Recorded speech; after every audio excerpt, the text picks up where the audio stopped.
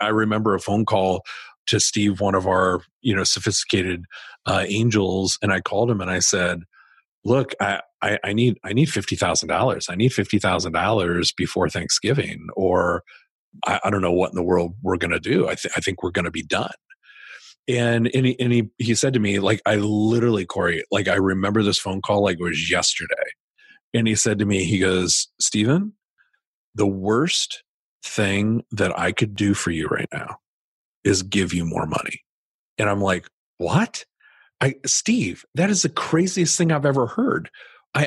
We're going broke. We're going to be out of business in 2 weeks. And he said, I have every confidence that you'll get it figured out. Welcome to the Fueling Deals Podcast, the podcast that teaches how to accelerate your business growth through all types of deals. It's time to fuel up, so buckle in with your host, Corey Kupfer. There are only two ways to grow your business: organically through sales and marketing and providing great products and services, and inorganically through deals. Too many companies focus only on the first way, organic growth. Welcome to the podcast, which will help accelerate your growth inorganically. My guests are a huge variety of deal makers and experts on all types of deals who have personal experience that can help you grow, get clear, learn best practices, and avoid mistakes. We discuss everything from large, complex mergers and acquisitions to smaller deals that you can do even without significant capital. My guest today is Stephen Woessner.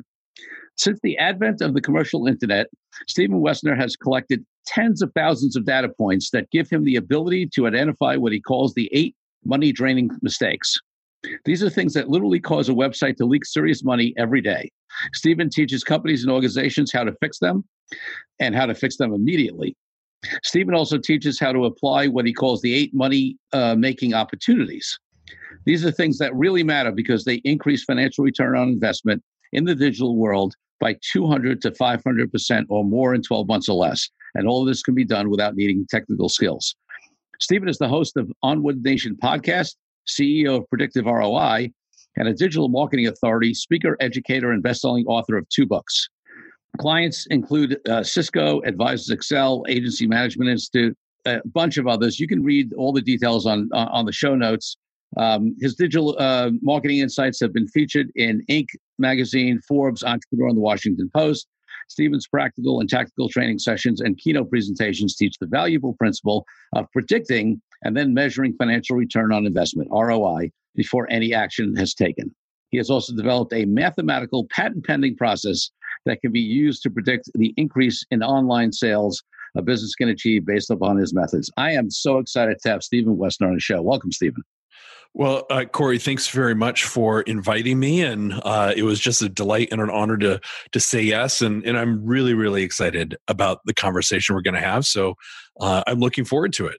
So, Stephen, before we get into all of this, the things you do now, and I've had the pleasure, listeners, of working with Stephen's company, and I'm a fan. I'm definitely a fan.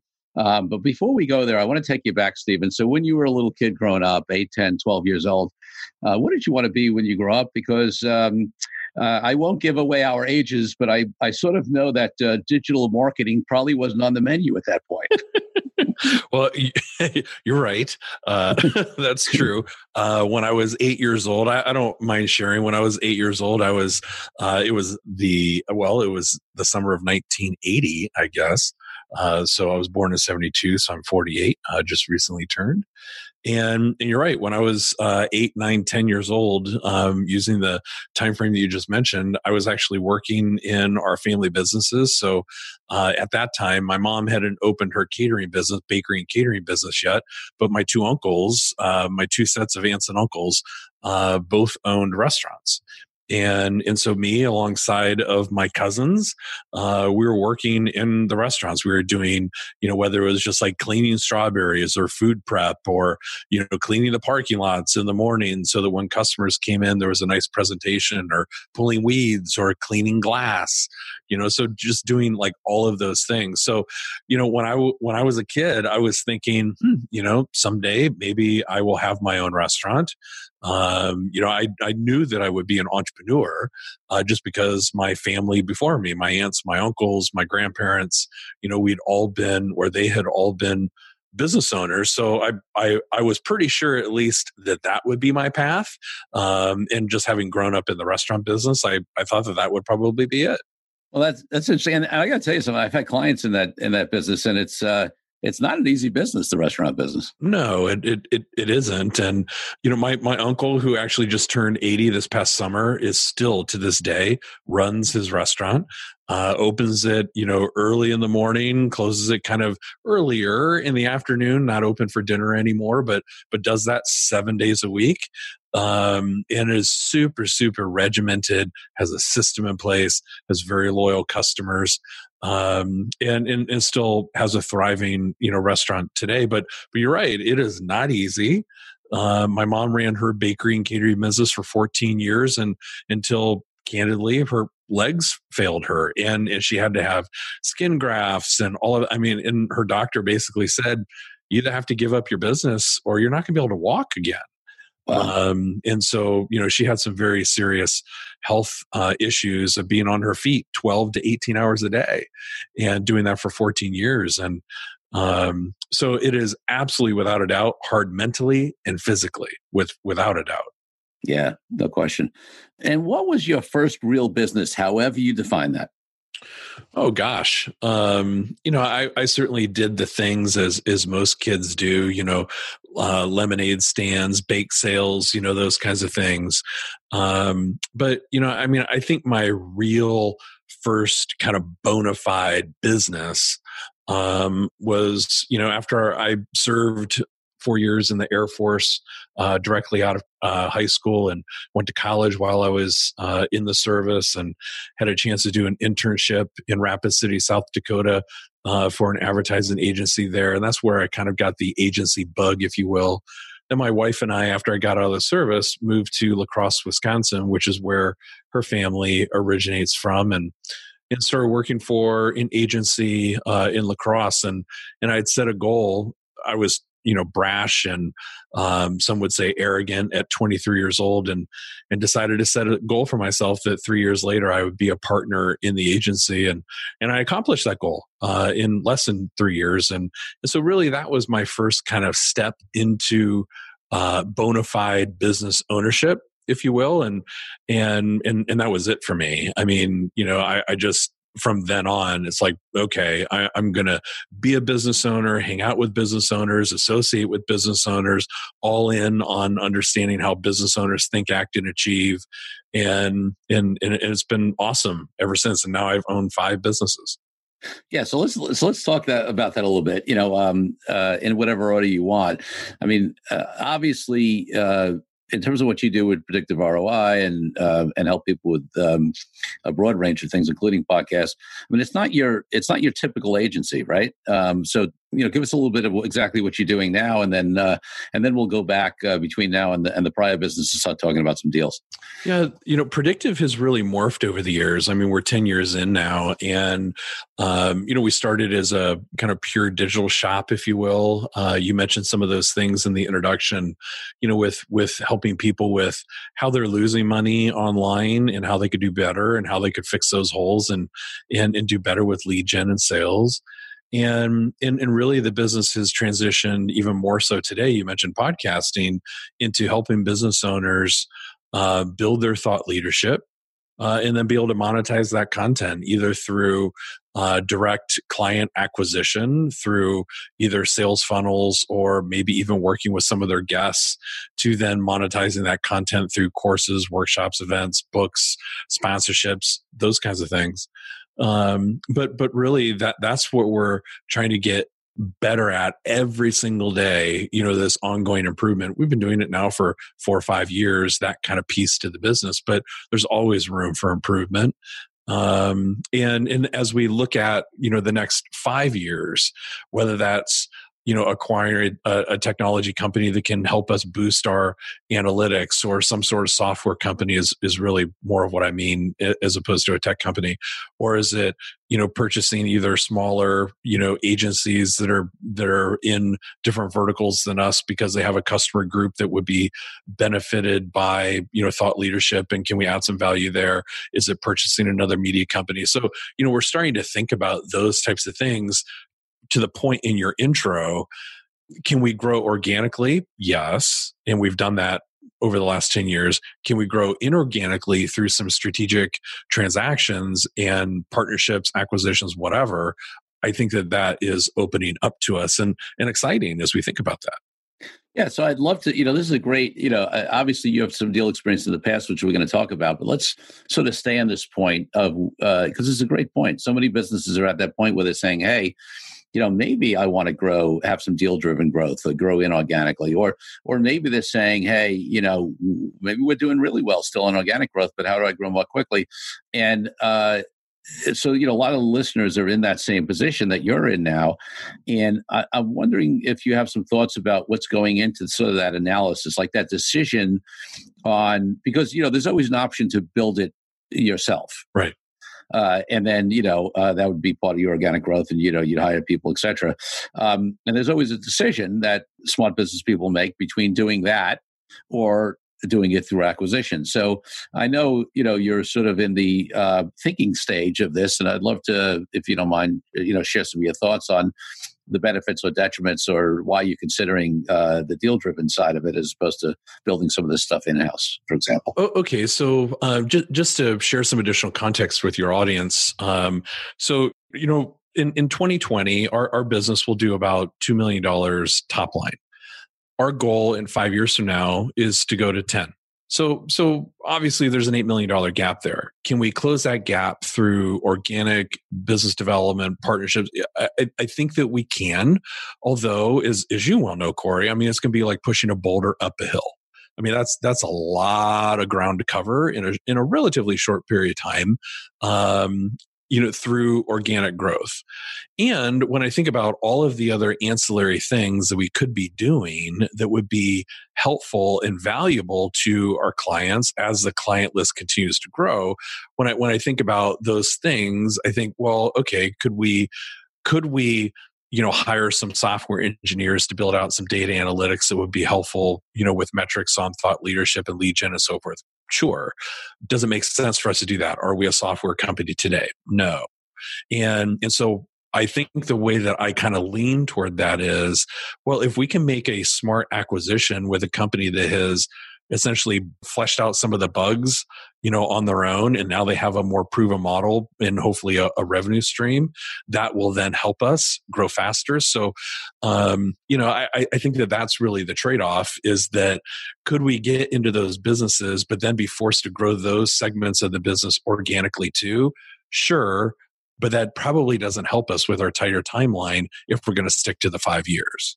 Yeah. So, and that's a big reason, that people do that, right? Is acceleration of timeline. And you see that, with large companies, even in situations where people say, hey, the large company has significant resources to develop something in-house, you'll still see them sometimes acquiring smaller companies because it's just quicker, and it's certainly true for smaller companies that have fewer resources to develop in-house.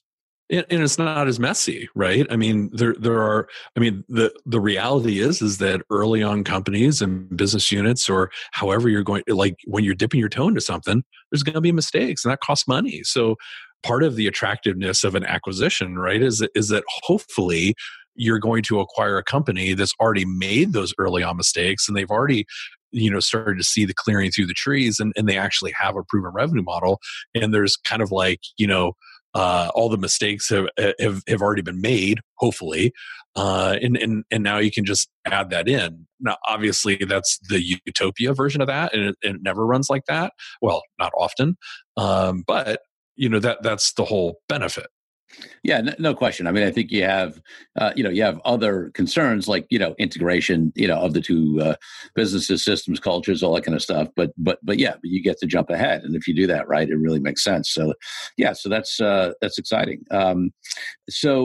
Just as you think about that, you've had past experience in doing deals with some of your past companies. So why don't I ask sort of a twofold question that you can address it in either way? In terms of what you've learned from the past deals, what you're thinking in terms of these lessons that you're going to apply to your new deals, and also, obviously, in that, let us know a little bit about what you've done in the past. Well, okay. So some context about maybe the biggest deal, or at least it was the biggest deal for us at the time, was for a company that I owned for a brief period of time from 99 to 2001, back when it was really, really cool and awesome to own a .com company. and so I was literally in San Francisco working on a Series A round of financing when the NASDAQ crashed, and went from trying to sell 20% of my business for $7 million to as much as Corey will buy for as little as he'll give me. It was like a fortifiednutrition.com fire sale. And so, the deal that we were trying to make was we agreed to purchase a company in a similar space, not competitive, very complementary. We're in the product sales business, like sports supplements, nutritional supplements, about 2,000 different SKUs. We're an online retailer, none of our own products. And the company that we wanted to acquire was an online personal training business. So we agreed to buy them for $5 million total, $1.25 million in cash, and the remaining balance in, I'm pretty sure it was common stock. It may have been preferred, but I think it was common with some dilution protection after the first round or second round. There was some sort of dilution protection. Anyway, but we didn't have to raise the full 1.25 in cash in like 90 days. But I think it was like we had to raise maybe half within 180 days and the balance in 12 months, something like that. Now, our whole motivation, candidly, for making that acquisition was really twofold. One, because they brought audience and distribution. They had a great e-newsletter list. And it would be a great platform for us to be able to start selling products through to that list. Second is they're an extremely profitable business. And so there was great cash flow and so forth. So all of those are like positive reasons. The third reason that we were trying to do that was because, and this is the mistake, was that we looked at that cash flow of being able to save Fortified Nutrition. Stupid. Because our business model couldn't stand on its own legs. So we thought, well, here's access, here's distribution, here's a great marketing partner, and they're super profitable. Putting these two together will then help save the mothership of Fortified Nutrition, which was silly because that business deserved to go out of business, which was painful. Cost me a lot of money personally.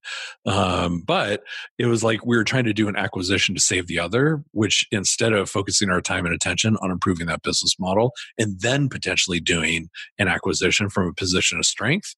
So hopefully I've learned from that mistake. It's interesting. I've seen that many times, and I'm not saying it was right, but at least you were trying to buy a profitable company to save an unprofitable company. I've actually seen people try to have an unprofitable company, try to buy another unprofitable company, thinking that they would combine those two and have some sort of economy of scale and saving on expenses that would, that would have them both be profitable, and that's even more ridiculous. Okay. So as you're going through that scenario, I was thinking, well, has that ever worked? So I'm curious now. Have you ever seen that work? Listen, in theory, there could be so much in cost savings that, that it helps, but I've never really seen it work. I'll tell you where I've seen it work. There's only one scenario that I can think of. Is not actually when if I'm an owner of an unprofitable company and I buy your unprofitable company, I've never really seen that work because it's hard. I mean, listen, usually there's some savings, maybe there's some overlap, you get back office, but that's usually not enough, right, to make up for the unprofitability. The only place I've ever seen that is with an aggregator, or a bigger company that is really buying those companies for their client lists, and so they're buying two unprofitable companies and maybe combining them together. But what they're also bringing is significant expertise. In other words, there's a profitable company ultimately behind it, right? As a parent or a funder or whatever. So they're combining two unprofitable companies, but there's a profitable company involved, and they know that they can leverage it strategically. So, it doesn't. And in the scenario that you did, you're right. I mean, I think unless the only scenario I see where a profitable company can buy an unprofitable company is if the strategic benefit, is so high, where the unprofitable company has something that, can really leverage For example, there's an opportunity to triple distribution or something because the profitable company has access to a whole set of customer base that would cause the unprofitable company to expand its business significantly. But that is rare that works. So only occasionally in a profitable and not profitable merger. So.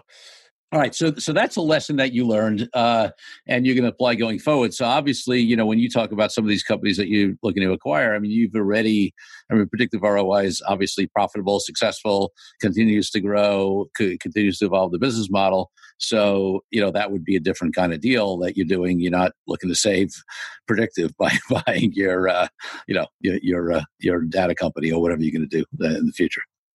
Yes. Yeah. So thankfully, right. Exactly. The scenario would be different. Hopefully being able to, when I say negotiate from a position of strength, certainly not to like try to beat up the company that, we would be acquiring. That's not what I mean, but just from a position of, oh gosh, if we don't get this deal, the company is going to fail, because that's really what the situation was with Fortified Nutrition. And then eventually when the NASDAQ and the bubble burst and all of that, that is literally what ended up happening, with that business. The margins were just awful. And so, we're just in a completely different position with this company today than 20 some years ago, which is great. And so hopefully we'll be able to find some good partners.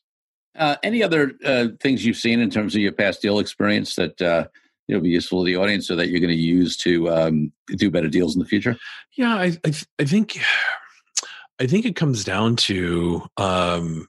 And I've kind of alluded to this, even though I haven't said it, and that is like one of my biggest takeaways out of that experience was just had to deal with mindset and patience, and because I was 28 years old, and there was so much pressure that I was putting on myself, but there was also so much pressure from early on investors that we had in the business, and my goal as one of the co-founders was that we're going to launch the business and we're going to take the business public, because if you had a .com after your business name, that's what you did. If you're a Delaware C Corp with .com, in your business name, you were fixing to go public at some point.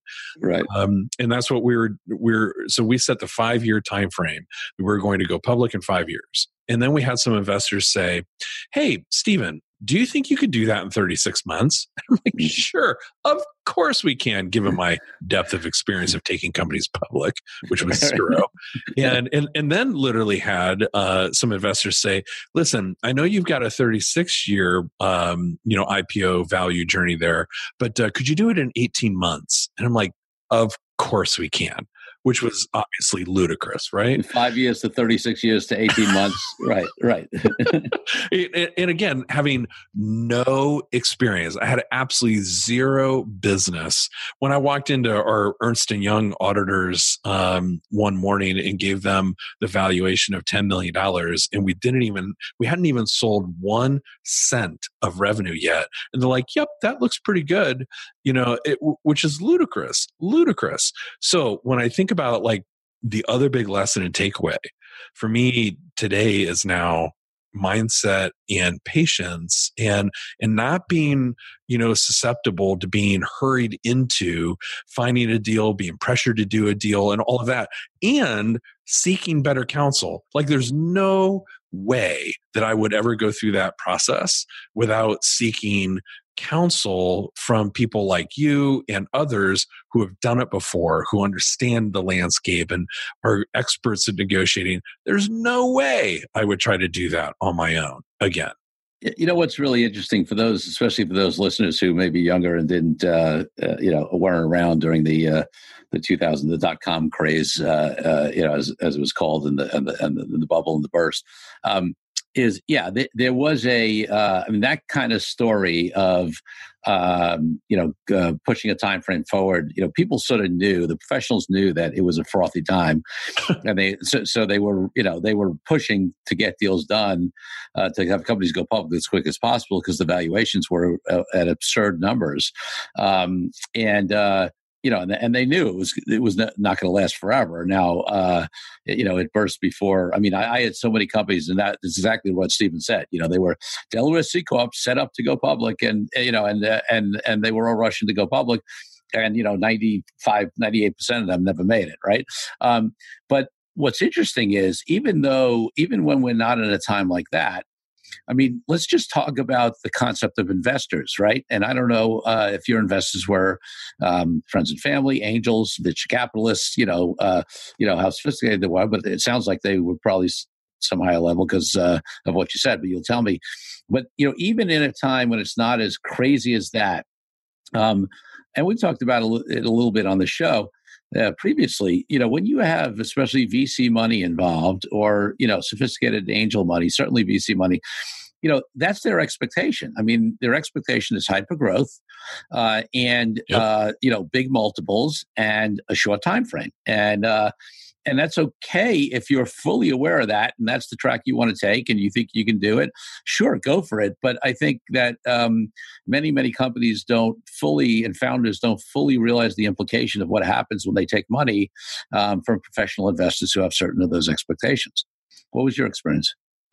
Yeah, I totally agree with you. And again, being as young as I was and as ill prepared as I was, and we tried to attract some VC funding, and so what we had was friends and family at first. We also Wells Fargo gave us which is crazy still when I think about it, $100,000 secured, but $100,000 line of credit. Mm-hmm. And then we raised some money from sophisticated angels. And so in both of these angels, we're doing deals that, early stage, I guess you would call them early stage VC. So like Series A type stuff. So in the couple $1 million range, that's not what they invested in us, but we're certainly capable of doing that. And that was our hope, is that we could have, proof of concept and earn their trust and all of that. So they would move from, sophisticated angel into like a Series A, and then, move us forward in their network to get, other types of deals. Those other types of deals didn't happen because, early on, I think they could see, as they saw before I did, that we had some real business model issues. And I remember a phone call to Steve, one of our, sophisticated angels. And I called him and I said, look, I need $50,000. I need $50,000 before Thanksgiving, or I don't know what in the world we're going to do. I think we're going to be done.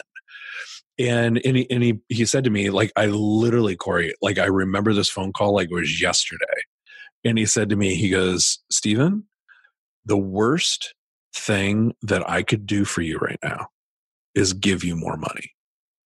And I'm like, what? Steve, that is the craziest thing I've ever heard.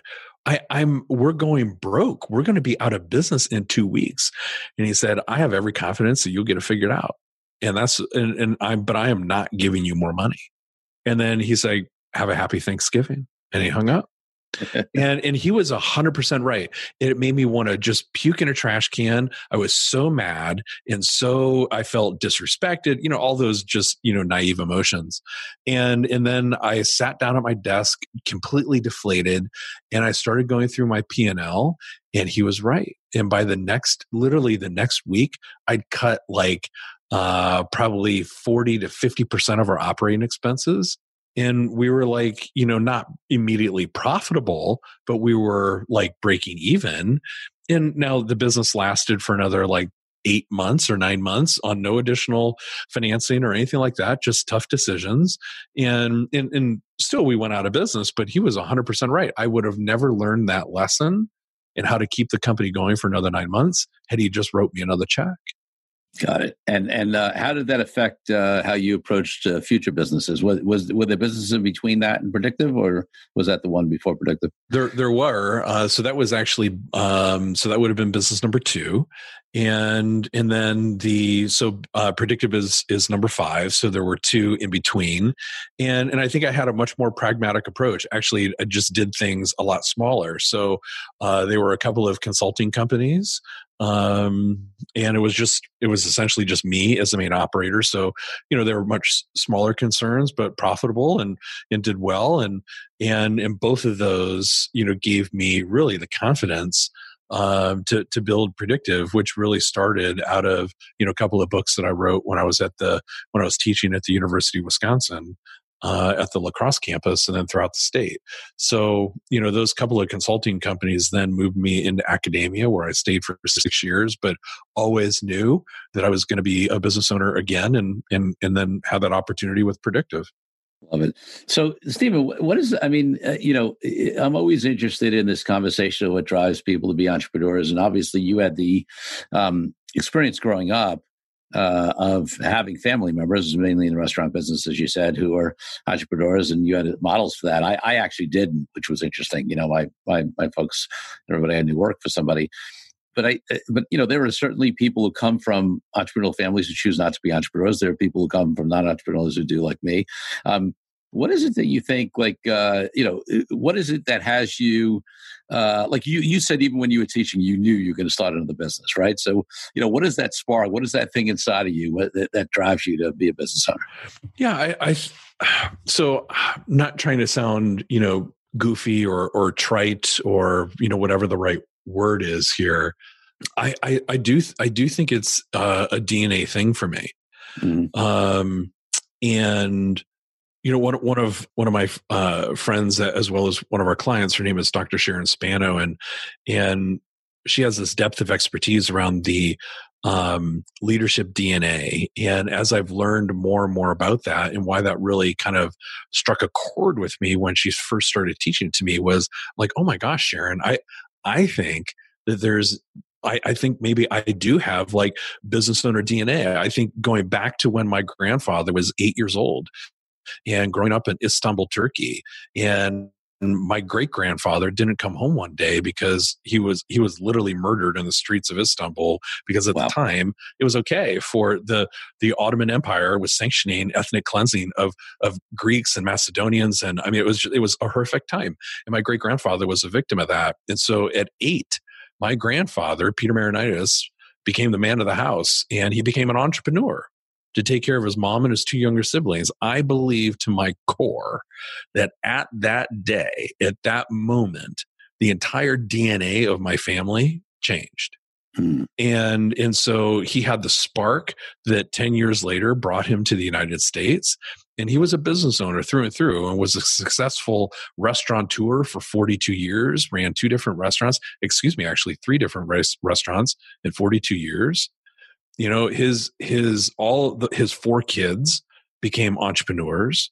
His 10 grandkids, which I'm proud to say I am one of, became entrepreneurs and business owners.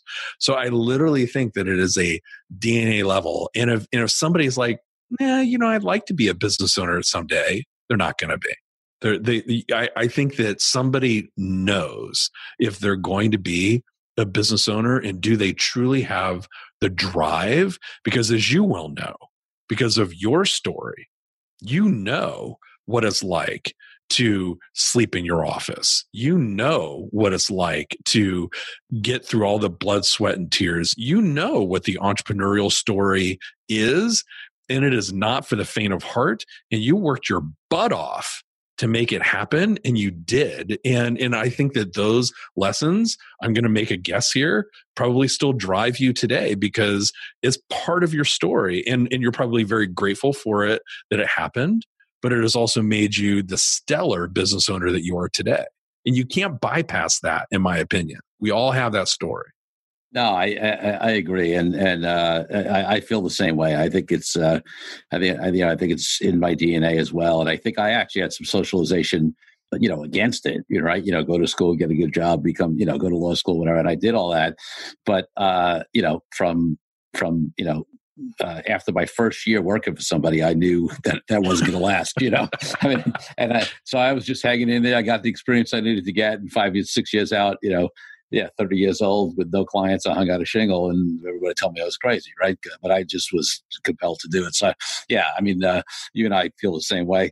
I want to, Stephen mentioned it, and we'll give a proper shout out here. I got to know Dr. Sharon Spano through Stephen here, and she's got a podcast called The Other Side of Potential, which I've listened to. So, and it's great, and talks about some of the things that Stephen talked about. So let's give her a proper shout out here.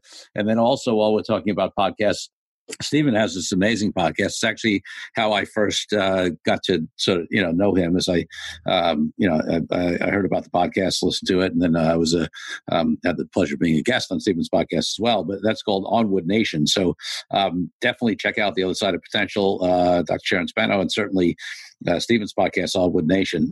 Tell us a little bit, Stephen, about how you came to launch your podcast, and then how it turned out into a business helping others.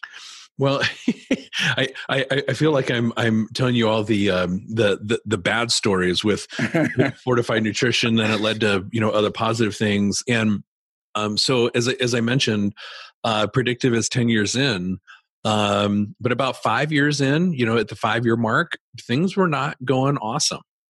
And just being candid with your audience, and I've written about it in books and that kind of stuff, and I'm okay to talk about it. But, my business partner and I had just come back. So about 5 years in, my business partner and I had just come back from meeting with a client out of state, come back from this trip, and ultimately ended up losing that client. And they were a big client of ours.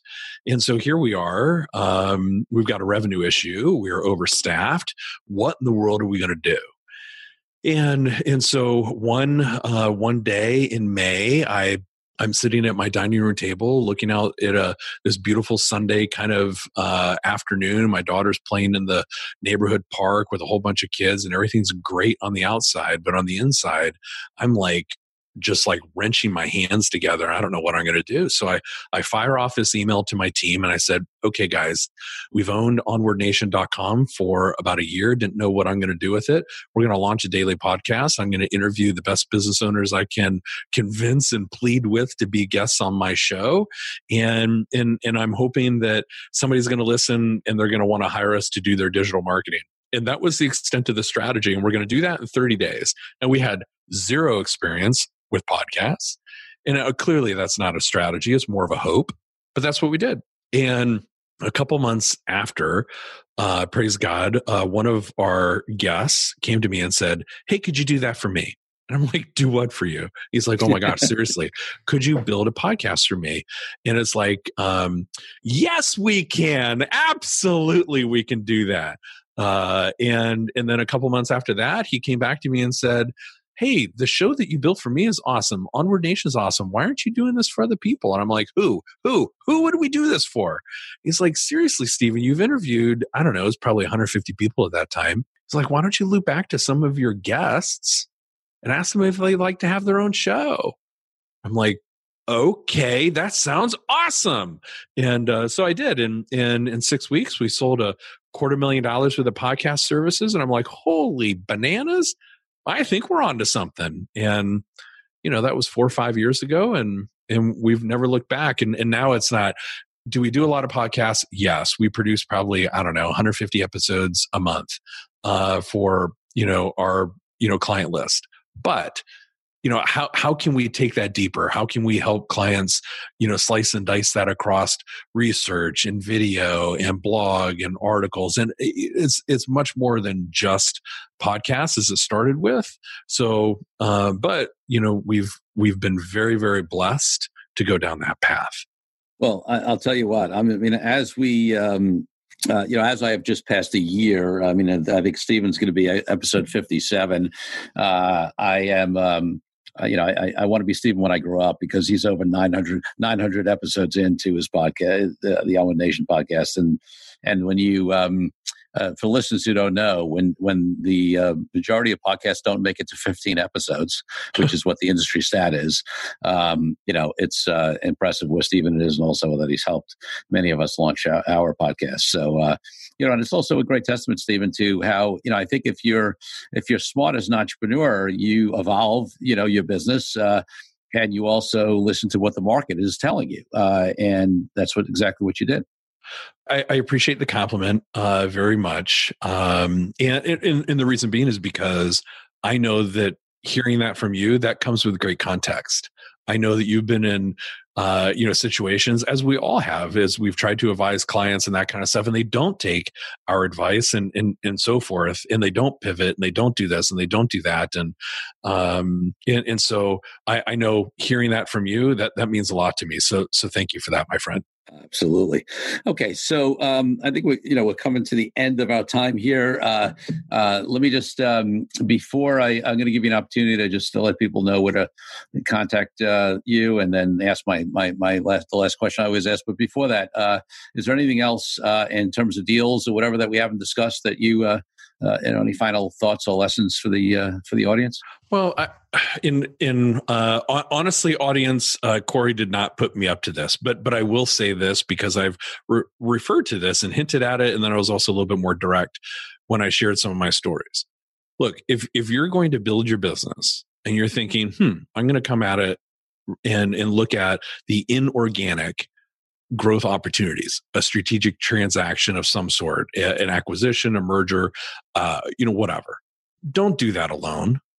Whether it's you reach out to Corey or somebody else or whatever, get the right expertise on your team. Don't just you and your business partner or you and a banker or whatever. And not that having a banker on your team isn't a smart idea, but reach out to somebody like Corey, have the thoughtful conversation, and know when you're going into that, understand negotiating, understand rounds of dilution, understand culture and integration, and the litany of other things that go on in an M&A type of activity, and have the right experts on your team who have done it dozens and dozens, if not hundreds of times before, so that you don't make the painful mistakes that not only cost you money, but also cost you time and opportunity. So I would urge you, if you're listening to this show because you've got interest in, fueling deals, then make sure that you have the right expertise on your deal team, because it matters. Well, I did not ask you that question for that setup, but I do appreciate it. I believe in what you said. And folks, whether it's me or, another super experienced person in the deal space, on the legal side, on the accounting side, on the investment banking side, all of that. Yes, team is super, super important. Stephen, I know you've given a lot of value to the audience, and people might, I'm sure going to be interested in hearing more from you. What's the best place for them to find out more information about you and Predictive? So predictiveroi.com has, podcast or free resource library. That's where you can find out about us. And then me on LinkedIn. So look me up on LinkedIn, and happy to connect there, and send me any questions or concerns, and happy to answer them. Great. And my final question, Stephen, which I always ask on the podcast, is, as you know, authenticity is a big value of mine. And for me, it's not about external morals or ethics. It's about sort of that internal alignment with your inner truth and what you're here to do, and what your own values are. How does that play into your life, business, how you work with clients? I think it directly applies to us by, well, not only the values that we have as a company, but I think our goal is to, always do the right thing. And realizing that going to make mistakes, nobody's perfect. And I think the key to, client relationships is making sure that your clients know that if there's a problem, that you'll fix it, that you'll always do the right thing, and that you'll never try to pass blame or create excuses or whatever. And that if you make a mistake, you fix it. And even if that happens to cost you some money, you fix it and you do the right thing. So for me, authenticity and trust and honor and respect and all of that ties back to just do the right thing all the time. Stephen, thank you so much for being on the show.